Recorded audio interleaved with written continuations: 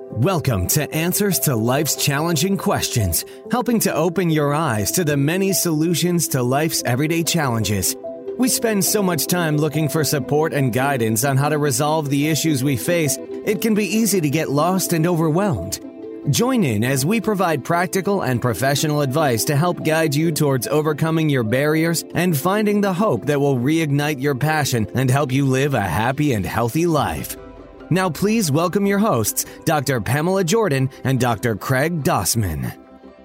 Welcome to Answers to Life's Challenging Questions. I'm Pamela Jordan. And I'm Dr. Craig Arthur Dossman.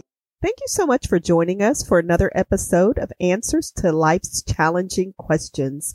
We are in for a treat today. We have a whole panel of guests who are joining us today who will be sharing with us over 150 years worth of experience with marriage and relationships. And I'm so excited. I mean, we have pastors and entrepreneurs and speakers and educators. We have a marriage and family therapist who will be joining us, as well as a clinical psychologist.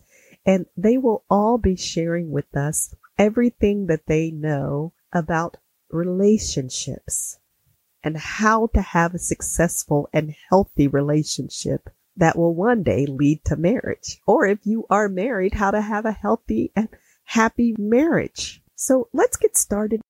Recently, Jada and Will Smith mentioned how they had an open relationship. And I want to get your feedback on that, whether or not you feel that's healthy, why or why not that's not healthy, or is it just an individual thing? When you make a commitment, there's a difference between single. Single means that you're not married. Even if you're in a dating relationship, you are single. When you commit to marriage, that is something that you decide to do until death do you part. You have made a commitment to that person. And when you are in a marriage, you are not, all these different other forms of marriage. I don't know how legitimate they are, because once you've committed to that one person, that's where you should be. It's not healthy. People who are married are healthier when they're married to the person that they're like on the same page, they have the same core values and so forth and so on. But if you're in a marriage where you're going to say it's an open marriage, that's not a marriage. There's no way that you can have that commitment there. And people are happier when they are married to the right person. Single people, actually, based on the research, they have less happiness. Their happiness quotient is lower than those who are in a committed relationship to one partner. Wow, that's good. That's good. Anyone else like to comment on that? The very word marriage means commitment to a person. So if you're not going to be committed to the one person, then it is no longer a marriage. Dr. Hill. Got it. That's so true. That makes sense. All right. Well, we've finished our portion of the dating questions, and let's move on to marriage questions. And it kind of falls right into that category, dealing with once you're married and you're in a committed relationship, what the expectations are. And so one of our questions is, what advice would you have for a newlywed couple, a couple that's entering into a new relationship? What advice would you give them as they're entering into that new relationship? I would like to suggest that they spend at least a week on a date, having a date night. They need to discuss the strengths and also the gifts in their relationship. They also need to plan for their future. And it's also important, speaking from the spiritual perspective now, but they also must make Christ the focal point and also the center of their relationship. But it's very important that they spend time together with each other. Sometimes life can become so full with activities until we begin to forget about the fact that it's important for us to spend time together. There's a document that I share with couples, and it's entitled The Magic 6 Hours. The Magic 6 Hours, as far as parting from each other. We encourage them to develop a ritual to make your partnings extra special. When saying goodbye, be sure to spend 2 minutes a day, 5 days a week. Reunion, stress-reducing conversation at the end of each workday, 20 minutes a day, 5 days a week. Communication, communicate genuine appreciation for your partner, 5 minutes a day, 7 days a week. Affection, touch, hold, and kiss 5 minutes a day, 7 days a week. And as I mentioned earlier, the importance of date night, spending 2 hours together. And lastly, State of the Union meeting. Meet 1 hour to talk about your relationship. And if you were to add all of that up, there would be a total of 6 hours a week to strengthen your relationship. Thank you so much, Dr. Brian. I like that. That's nice. Well, I like to add to that, that has to be intentional, though, because a lot of times if you do not have the intention of really doing that, the time will just get by you, slip by you. And you also need to be respectful and be friends and learn to really talk to each other and share. A lot of times when I might be doing some errands and I might not come home right away, I'm at Walmart. I said, honey, do you want something? Can I pick up something for you? So this is a ritual that we have developed. But the first thing we do before I leave the house, we pray together. If he doesn't pray for me, I'm going to pray for him. So we do make a point to try to pray together as much as possible. That must be an integral part of not only those who have just recently got married, but I think those who have been married for years should incorporate that into their marriage relationship. Great. Yeah, I hear a lot about prayer. Everybody's praying to find a mate. They're praying to keep the mate. They're praying to continue the relationship with the mate. That's definitely an important dynamic. Prayer is funny. Everybody's saying prayer, but counseling through the years to people in my family, young people who decided to get married and they're still courting, and they say, what should we do? I said, it might sound corny to you, but you pray for each other in each other's presence. You mention their name. And this happened, well, a lot, I won't say so much in our courting, but in our marriage. And I can be upset or have an attitude that I shouldn't have. And my husband will end up praying for each other. And he mentions my name in prayer. And how can you be upset at this person who is taking you through the throne of glory and ask all the angels to come in and to protect your home? I mean, it's just humbling. So that I know works. I know that works. The other thing, before we leave each other, we say the Mizpah. The Lord watch between me and thee when we're absent one from another. Amen. And we kiss. If he walks me to the car, he'll pray for my protection in the car. And as I get in the car, if I'm by myself, I'll pray that the Lord protect me and protect my husband and bring us back together at the end of the day. Mrs. Dykes. Beautiful. Dr. Jordan, yes. I would also say that one can never minimize the importance of premarital counseling. Now, my wife and I spoke about it a couple of nights ago. We don't remember how it happened or how our counseling was set up, but we met at the college. Mm-hmm. And when we were married, we set up our first home there in Huntsville. And I don't know how it happened. I guess we must have went to the college chaplain, and they recommended to us a Christian clinical psychologist on the campus. Let me tell you the two things that we carry with us even to this very day. Number one, he was able to do an assessment of my personality and my background quickly. And basically he said this. He said, Craig, now you're very assertive. You seem to know what you want and you make quick decisions. Mickey, on the other hand, she's analytical. And so when it comes to decision making, make sure, even though you think you know what you want, always include her in every decision. Number one.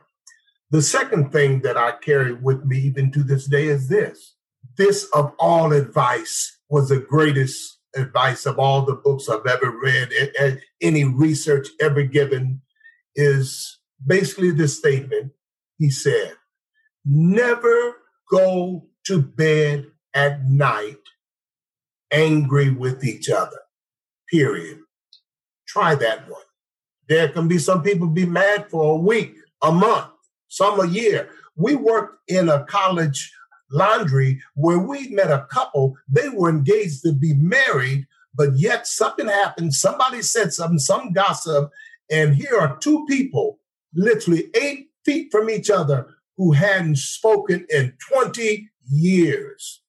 And so the greatest advice I think I've ever received, and now I'll admit there's some times that we stayed up to about 2 o'clock in the morning, but we made a commitment. We made a commitment, baby. God put us together. In whatever situation we face, we know he's going to see us through this. And so that was one of the greatest advice I think I've ever received from anyone. Even the Bible says, never let the sun go down on your wrath.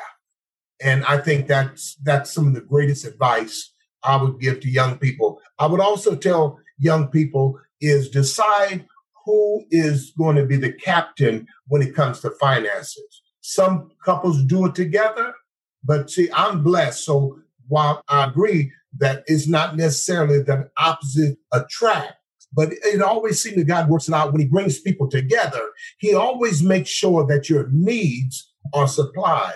And so I just happened to run into someone that I just thought was altogether lovely, but she was also an accountant major. And to this very day, we don't sit down together and handle the finances. She is the expert when it comes to finances. I'll be honest with you. If you give me $100 and I see a woman on the street holding a baby, there goes that $20 I'm going to give to somebody. I'm going to give $10 a year. And so my wife gave me a budget. She gave me a budget. And then I would say, don't worry. Don't get into other married people's business, young couples. You see them driving a big car, wave and smile. Just be thankful. Be happy for them. But don't try to pattern your life or your finances to try to impress anyone. Then credit. Make sure that you realize no one ever taught us when we were small about credit, the importance of credit. So I would see we would go for a vacation to Big Bear Lake, and then our friend who had the same salary as us were going to Switzerland and Rome and different places in the world. Why? Because someone had sat down with them and talked to them about, money. But we caught on because I just was blessed to hook up with someone, not only good looking, but she had an excellent brain in accounting and finances and knowing how to set aside funds. And that's a very important thing. I told her when we started, I said, baby, in an apartment, Warren House apartment up on the hill in Huntsville at $139 a month, I made $185 an hour. My wife made $2 an hour, and we were able to get our rent. There were times when I had to get out of college because I couldn't afford it, and I was digging ditches where my colleagues were able to go to school and graduate on time. I was digging ditches. But I told her, I said, baby, if you hang with me, I promise you that things will get a little better. And by God's grace, he's answered those prayers.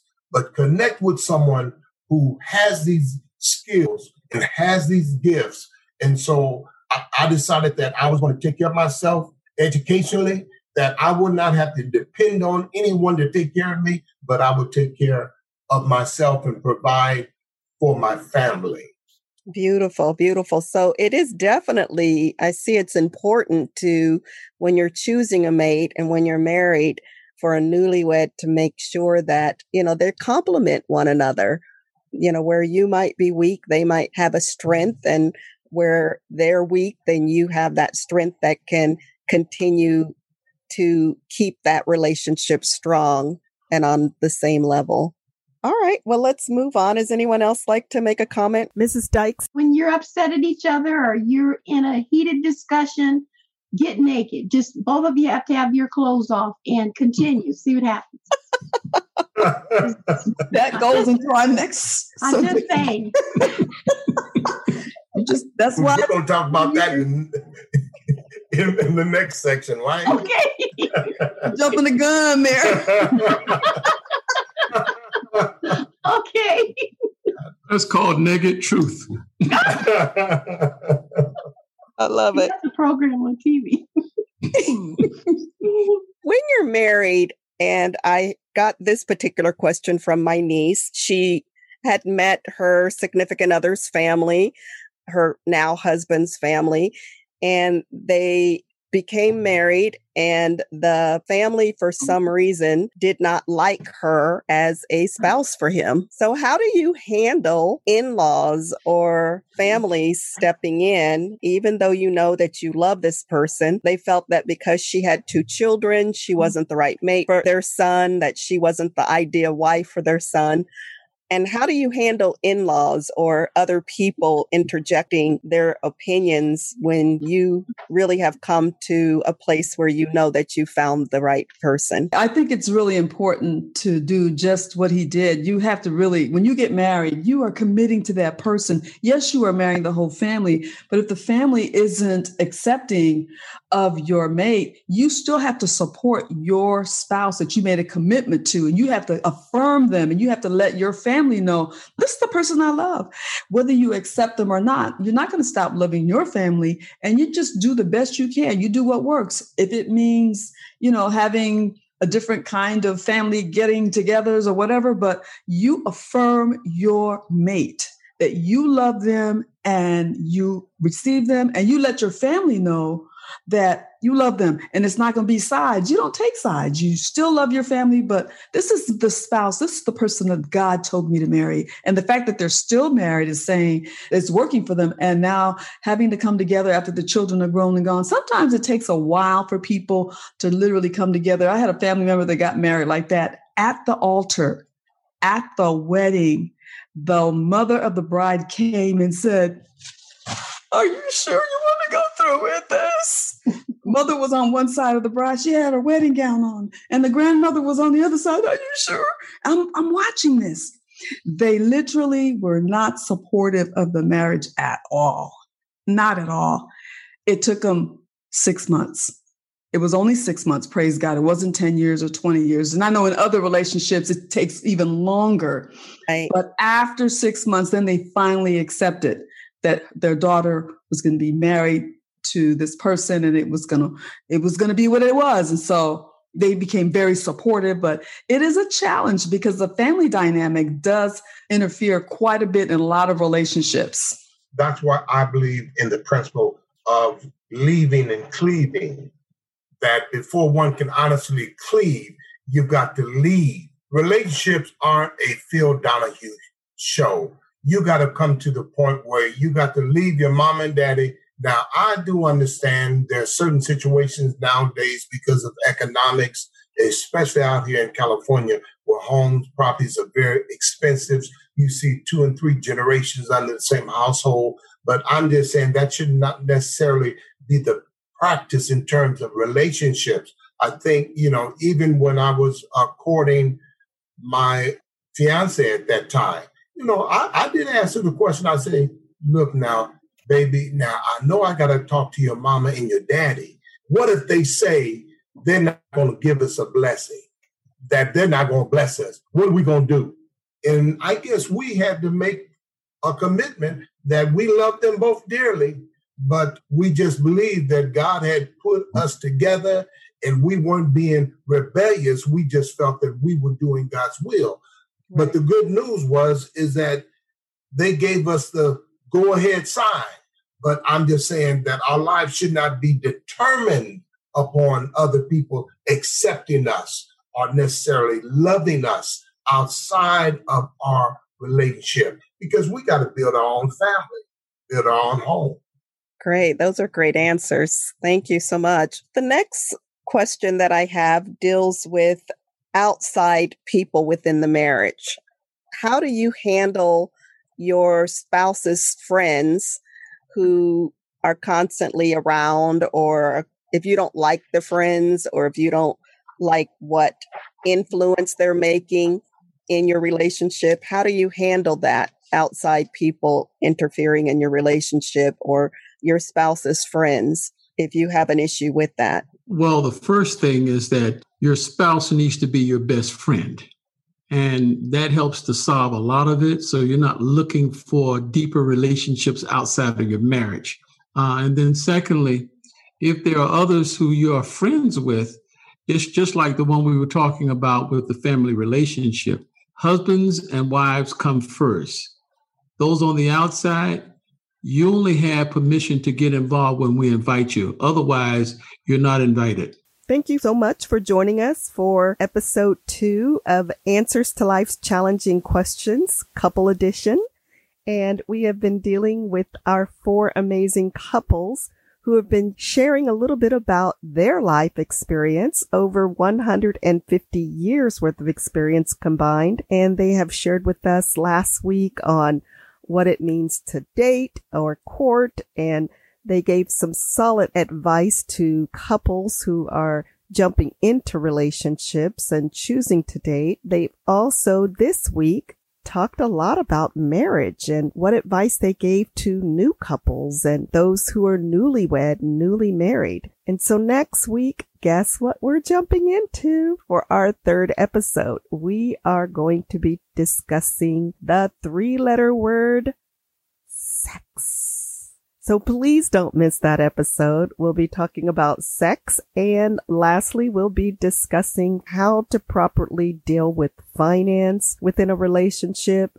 You know, do you do a credit check? Do you not do a credit check? What about a background check? So please join back with us for episode 3 of Answers to Life's Challenging Questions, Couples Edition. If you'd like to get a hold of us or for one of our couples, please log on to our Facebook group at Answers to Life's Challenging Questions, or go to our Instagram page. Or for those of you who are not internet or social media savvy, we have a hotline for you at area code 415-690-8605. That's 415-690-8605.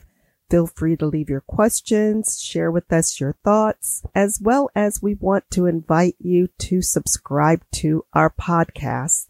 For those of you who have been enjoying the podcast, we really want to encourage you to go on and subscribe to our podcast, like it, rate it. You know, as you do these things, it really not only helps our podcast, but it helps other people who are out there looking for some great advice. And when you rate our podcast, it gives them that additional information about what our podcast is like and what our listeners love about it. Well, that concludes another episode of our podcast. We'd like to thank our listeners for joining us today. And thank you so much to our amazing panel for sharing with our listeners your heart, your advice, and your experience. We really appreciate you all for joining with us. Take care. We appreciate you joining us on this episode of Answers to Life's Challenging Questions.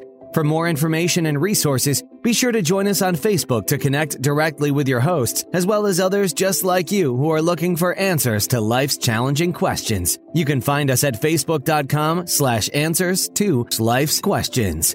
Until next time.